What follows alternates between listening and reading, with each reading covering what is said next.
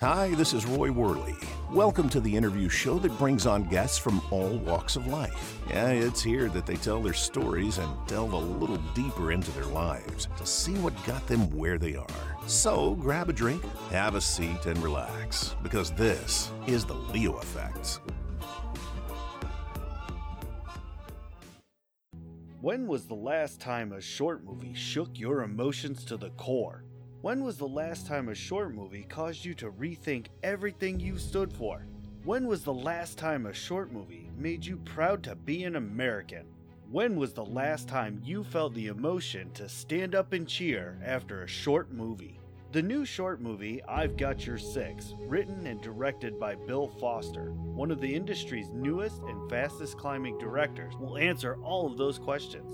Rarely has there been so much packed into a short movie that when you leave, you'll feel more proud of our American military veterans. A movie that was cast only with American military veterans will have you on the edge of your seat, cheering for our veterans and what makes America great. I've Got Your Six will be hitting the film festival scene soon. Be prepared to drop what you're doing and go see this powerful movie when it comes to your area.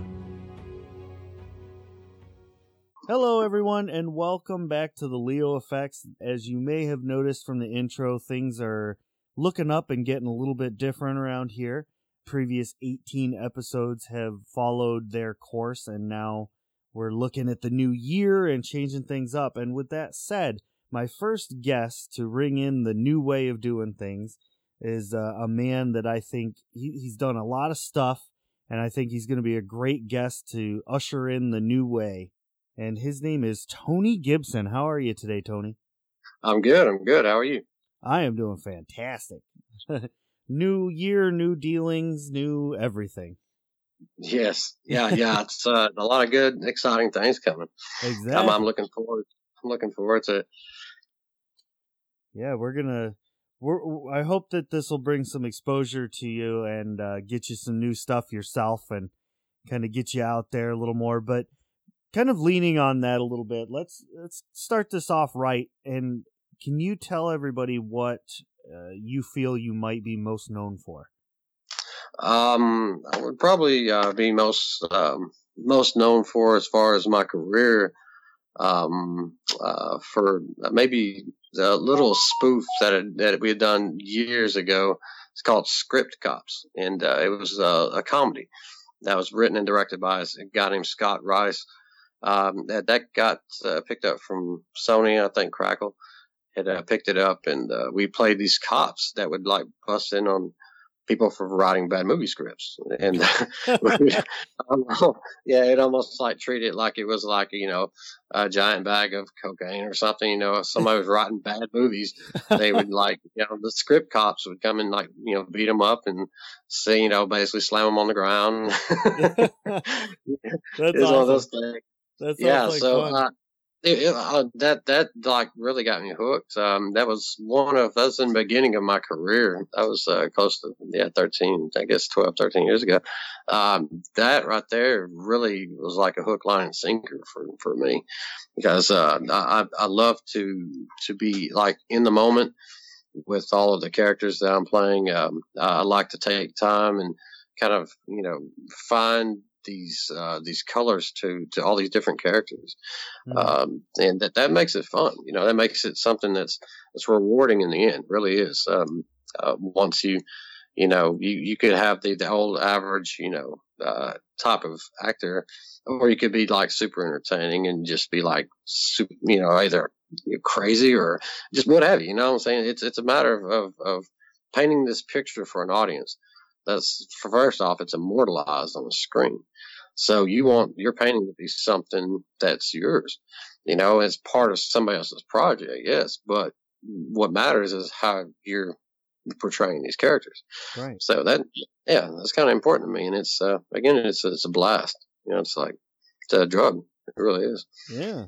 That's so cool though, to just get in that moment and be that character for a little bit. You kind of forget about the things that are going on with you personally, and now you're that character. And to think about a situation where like somebody kicks open the door and they're like, "All right, everybody on the ground." Like that movie sounds amazing.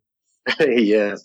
Yeah. And that was, and there's a few raids in there where it was just, it was unforgettable moments. It really was. I mean, yeah, cause I think it was meant to be sudden shock and surprise. You know, it wasn't like, I think some of the people in the film while we were filming actually forgot they were in a film, because as soon as we kick in the door, we were raiding the place, and papers are flying everywhere. It's something that it was a laugh afterwards, but in the moment it was a beautiful shock. It is what it was. So yeah, that's great. Yeah. But I started off in theater, and I was one of those people that was kind of scared of stage. In my own way, I was. Really? I was. Yeah, I had like a little anxiety being around, large crowds and stuff. And my professor, he kind of showed me how to break the ice.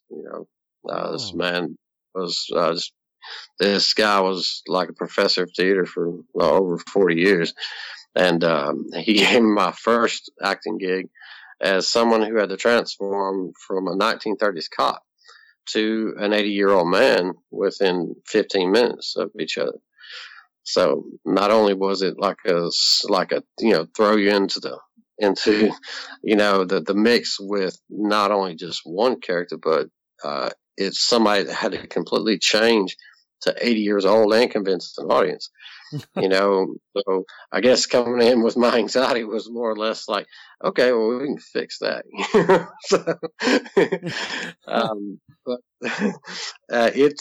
Arsenic and Old Lace was my very first theater production.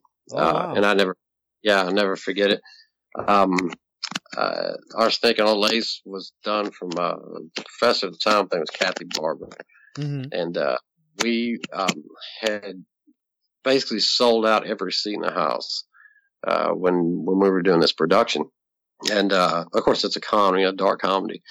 Everyone that you knew that was in the audience, there was like this thing where if the chair started squeaking and nobody was saying anything, then it was almost like crickets. It's like you're losing attention.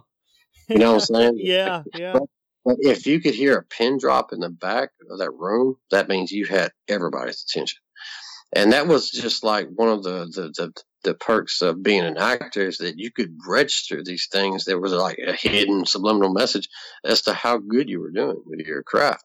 And I'll tell you what, it was every time I got on that stage that I could hear a pin drop. And I wondered why, but I eventually asked them, after, our third production of doing theater, and he's like, well, to be honest, he's like, Raymond told me you kind of scare me. Like, are you serious? He's like, well, I don't mean that in a bad way. He's just like, Johnny Depp scares me. He's like, people that are like, Ray Liotta scare me. He's like, it ain't that they're scary. It's that they're intense.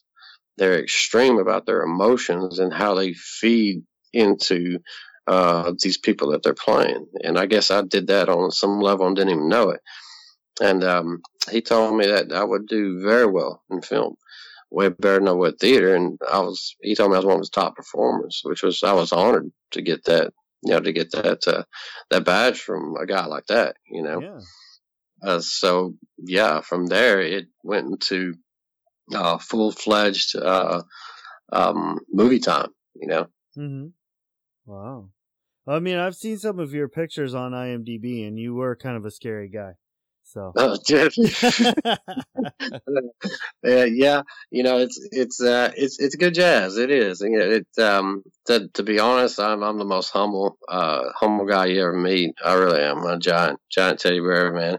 I guess I can have those moments where I'm a giant grape ape. I think every guy's got that in him, where he just bangs his fist on the ground like a 6-year-old. He don't get his way, but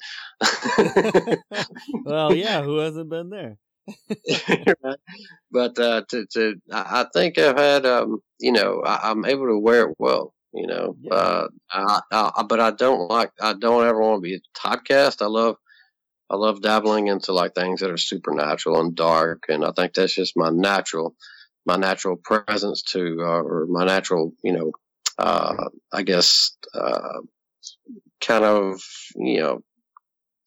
I guess my hunger is what I'm trying to say. It's more like my wants and desire is like for something that is kind of, it's off the beaten path. It's something that's cool, and in the same sense is dark, so these characters I play very well, and being, I never thought I'd be in a Christian film, and I ended up being probably the worst character you could imagine being in a Christian film. I played the role of Lucifer, so okay. But I had to play a double role in Spear of Destiny, where I was the sorcerer, the evil sorcerer that summoned the devil, and then of course I had to play Apollyon, which was the devil himself. And we used CGI, green screen, and stuff to talk to myself, which yeah, which isn't Dr. Jekyll and Hyde at all. It's not a schizophrenic, no, not at all. But it was fun. It was probably one of the funnest times I've ever had doing building a character. That's so cool. What made you wake up one day and say, you know what, I want to be an actor?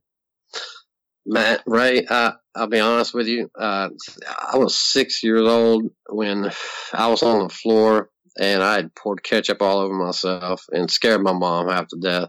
And I've never lost sight of that kid inside of myself. I'm a giant child. I'm 40 years old and I feel like I'm 12.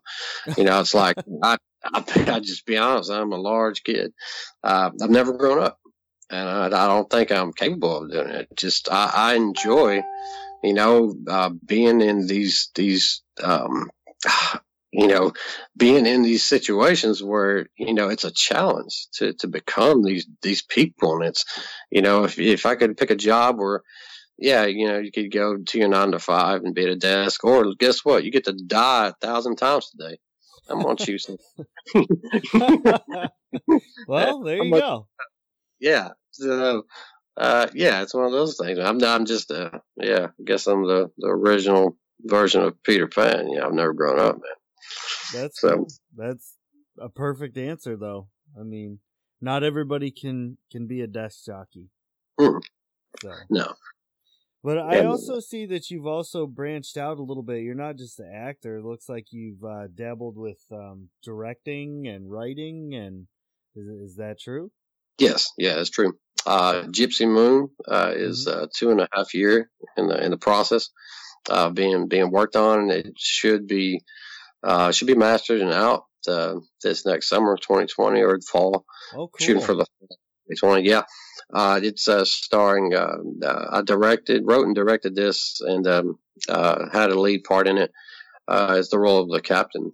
I try to do something with a story that had an original concept. So nobody has names in this movie. They're all called Gypsy, or they're called Captain or Child, or Governor. Nobody has names for a reason, because it's a universal. I'm trying to do something different where it was a universal language. That's cool. So the longer the hair on the people, and the more that they had was like it kind of signified how much blood they had on their hands. As far as a corrupt government, or people that were trying to take over these gypsies. Basically their country. So the Order is who is in this story that are taking over all of the gypsies, and basically trying to reestablish themselves as a superior race, right? And then Alexis Arnold she's the child actor. She's one of the stars of the film. She plays the little girl, that kind of gets lost to the elements with this guy that's kind of on the run, from this creature that just seems to, not let him eat or sleep or anything. It's like it's a torturing mechanism. And then the gypsy, played by Lauren Locks, she plays the role of basically the leader of the Gypsy people. And both actors were incredible to work with. I mean, they were it was one of those gigs where you kind of, especially Alexis, like I didn't foresee, working with a kid that had that much talent. To see her like cry on the drop of a hat was phenomenal to me. And then what it was we was able to like, I guess I was able to feed each other, like to a point where, it was a reality almost. And, the places where we were, the elements wasn't always on our side. Mm-hmm. So, we had rain, we had, a lot of cold weather in some of the spots, and that little girl's out there, with a cold, and her mother had her there. I'm like, look, we can shut this down. And she's like, oh no, and Lexi was like, oh no, we're moving forward. And it was almost like she was my AD, my assistant director. She's the one telling me we're not shutting down, and and ran a 13-hour set. So, but I was very honored to work with such an amazing cast. I think Lauren had a monologue that I'd given her like maybe 2 days before we actually started the shooting, and this girl had it like memorized. And it was a long monologue. I mean, it was something that your typical theater person, it would take them, a couple weeks to have down, and this girl had it in 2 days, and it was just like spot on, Alan Brent was the governor, who was phenomenal. Jan Duncan Ware, she had played the role of like the Gypsy Widow. Mm-hmm. So just an all around just phenomenal cast. I think Kristen Koshel, she played the cabin mother. You talking about somebody that could bring like dynamite to a character? She's one of those actors. That's cool. Yeah. So with everybody like together, and you're all in that super extreme intense moment where it's like, we are in this time, and of course it's set back to like 1799 Romania. Everyone is just super intense and geared, and it's its own drug. It really is. It's like a natural drug to be in that element, and for a moment you're preserved in time, mm-hmm. and nothing else really exists on the outside world, So it's like it becomes reality at that point in time. Yes. Yeah. That's cool. Man, it's so amazing to hear stories like that. That's awesome. Yeah, I think the newest one that I'm really looking forward to in 2020 is this is a film that I haven't directed. I was in Jackson, which was a horror film this past year, and C.J. Goodwin was the writer director for it. This next film is the name of it's Goodnight Ellery, and I play it's a vampire film. Oh, cool. So it's one of these things where I can't disclose too much about it, but the character I'm going to be playing is just I think it's going to light up the silver screen like nobody's ever seen. It's from what this guy was looking to try to do and what he was explaining was just, it's one of these things that was the cream of the crop to an actor. It's like, oh my God, am I really going to be doing that? It was such an excitement to hear this guy and what he was explaining is going to be done. And that'll be shooting at the end of January, beginning of February of 2020. So, well, I'm definitely going to keep an eye out for that one. You're going to have to keep us updated on when that comes out. Absolutely. That'll be fun. That'll be fun to watch. So, we were kind of talking a little bit about all the different hats that you wear, and I'm curious, of all of the things that you've kind of dabbled in, I kind of, just from the conversation, I think I already know the answer to this, but I'm going to ask it anyway.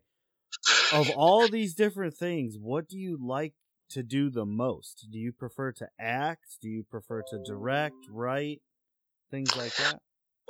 I think I prefer to act. I prefer to take on like a character. To basically make the pages of somebody's story or even my own, and bring life to them. It breathes life into what's ink. Something that's just sitting there and written, it becomes breathable and it becomes life. It's something that you give into it, and that's probably where the top of what I love to do is. Directing is great. I love to direct. I think the best is yet to come with the things that I want to direct. Because of course you've got low budget films, and you've got a spot in your career where given the right opportunity, you'll be able to master what is actually in your head into into like a screen. This of course takes a budget and takes it takes things that that are financially kind of sewed into the entire mix. But yeah, directing will be something like that'll be something like a little bit later on in my career that I think will really bloom. Right now I'm enjoying, acting. I write music as well. I'm a composer. Oh, nice. Yeah. So I take on everything, and I'll suggest that to any artist that's out there. Don't just be a director. Don't just be an actor. Live in the moment and love it all. Love everything that you do, because if it's that hard to get an audition, or if it's that difficult to run into the people that you really want to know, then guess what?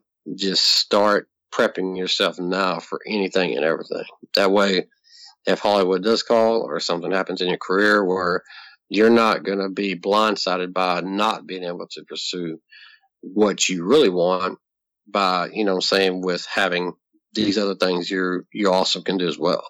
That kind of thing is something I highly recommend any actors. Be a writer, be a director, be a musician. If you're an artist, then do art in everything. All right. That's some good advice. Thank you. Yeah. So I got a question for you. It's kind of a hypothetical, kind of throw it out there question. I've gotten some varied responses to it, but I feel like it's a good question, and everybody seems to take it a little bit differently. So if a director were to walk up to you, any director, doesn't matter, it can be, whoever you want, but a director walks up to you and says, "Okay, Tony, here's the deal. I want to make a movie. I have a budget and everything, but I don't have an idea. I need an idea from you. You're going to be the star. What's the movie about?" Oh, wow. Okay. I would lay it out to him in 0.2 seconds that we're about to throw something jazzy out there. It's 1930s. It's a rainy night. We got two Tommy guns on the side of a car, and a damsel in distress that's in the top of the building. She's also the ringleader of a giant crime organization. But yet she's this beautiful woman with a pretty face that is able to hide behind her beauty in order to be a crime boss. And you have this crooked detective cop that basically sews the city up with everything that he can, because he's, let's just say he's one of these people that's never had any judgments against him, because he's affiliated with one of the higher bosses in the mob side, and then he's also running the cop badge thing to kind of be a front for everything that he actually wants to do. And let's say that these two actually are at war with each other, and things happen throughout this rainy night that is action packed. It's back to back. It's kicking indoors. It's Tommy guns going on. It's everything you can imagine inside of a cigar room with the cards and the gamblers and the sharks to basically dancing in the rain like an insane person. And then I could go all day long. But, I like it. I like it. That sounds like a perfect movie right there. Yeah, it's something I was actually thinking about writing. So yeah, you just caught the first end of that. That's great. Oh man, so we're starting to work our way towards the end of the show here. Time flies when you're having fun, as they say. Yeah. But I don't want to close this out without giving you an opportunity to tell people where they can go to keep an eye on things. If you have a website or a production company or something that they can go and just keep up with the new things coming out. If you could tell the people about that, that'd be great. Okay. Well, to find the best side of my insanity is probably Howling at Full Moons at Instagram. I write poetry. I write stuff up all the time over there. Facebook is a good spot. If not, IMDb, Antonio Del Gibson is probably where you're going to be able to see updates consistently coming from me. Mm-hmm. All my contact information, ghostship036 at Gmail. I try to, I'm one of those guys that keep a lot of irons in the fire. I'm never going without doing something because I'm just, my brain doesn't work like that. So yeah. So with everything on top of that's coming out in 2020, I would love to meet new artists and work with everyone, so yeah, that's, probably the best way to reach me would be to, just PM me on Facebook, or shoot me an email. That's where it begins. Cool. That sounds good. Sounds great.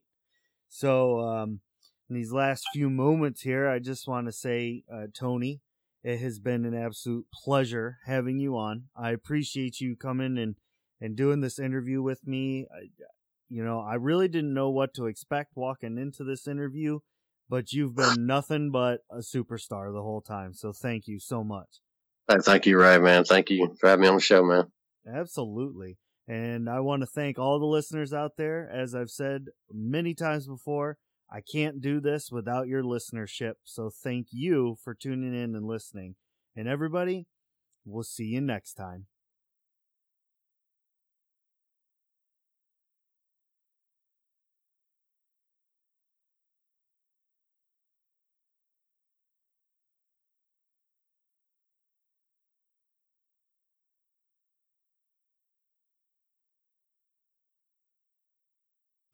Ladies and gentlemen, boys and girls, creatures of all ages, what an amazing show. Thank you for lending an ear and joining us. I'm the host, Ray Rumsey, and if you want to hear more interviews, simply head to anywhere podcasts are heard, Facebook or Twitter, and search The Leo Effects, with an A, not an E. If you'd like to hear me doing silly voices and making a general fool of myself, head over to Shattered Dungeons on YouTube, Facebook, and Twitter. We live stream every Tuesday night. More projects are in the works. For now, stay tuned for more interviews. To book yourself as a guest, you can head to theleoeffects.wixsite.com/podcast or send me an email at theleoeffects@gmail.com. Remember, this has been The Leo Effects, and great shows require great listeners, just like you.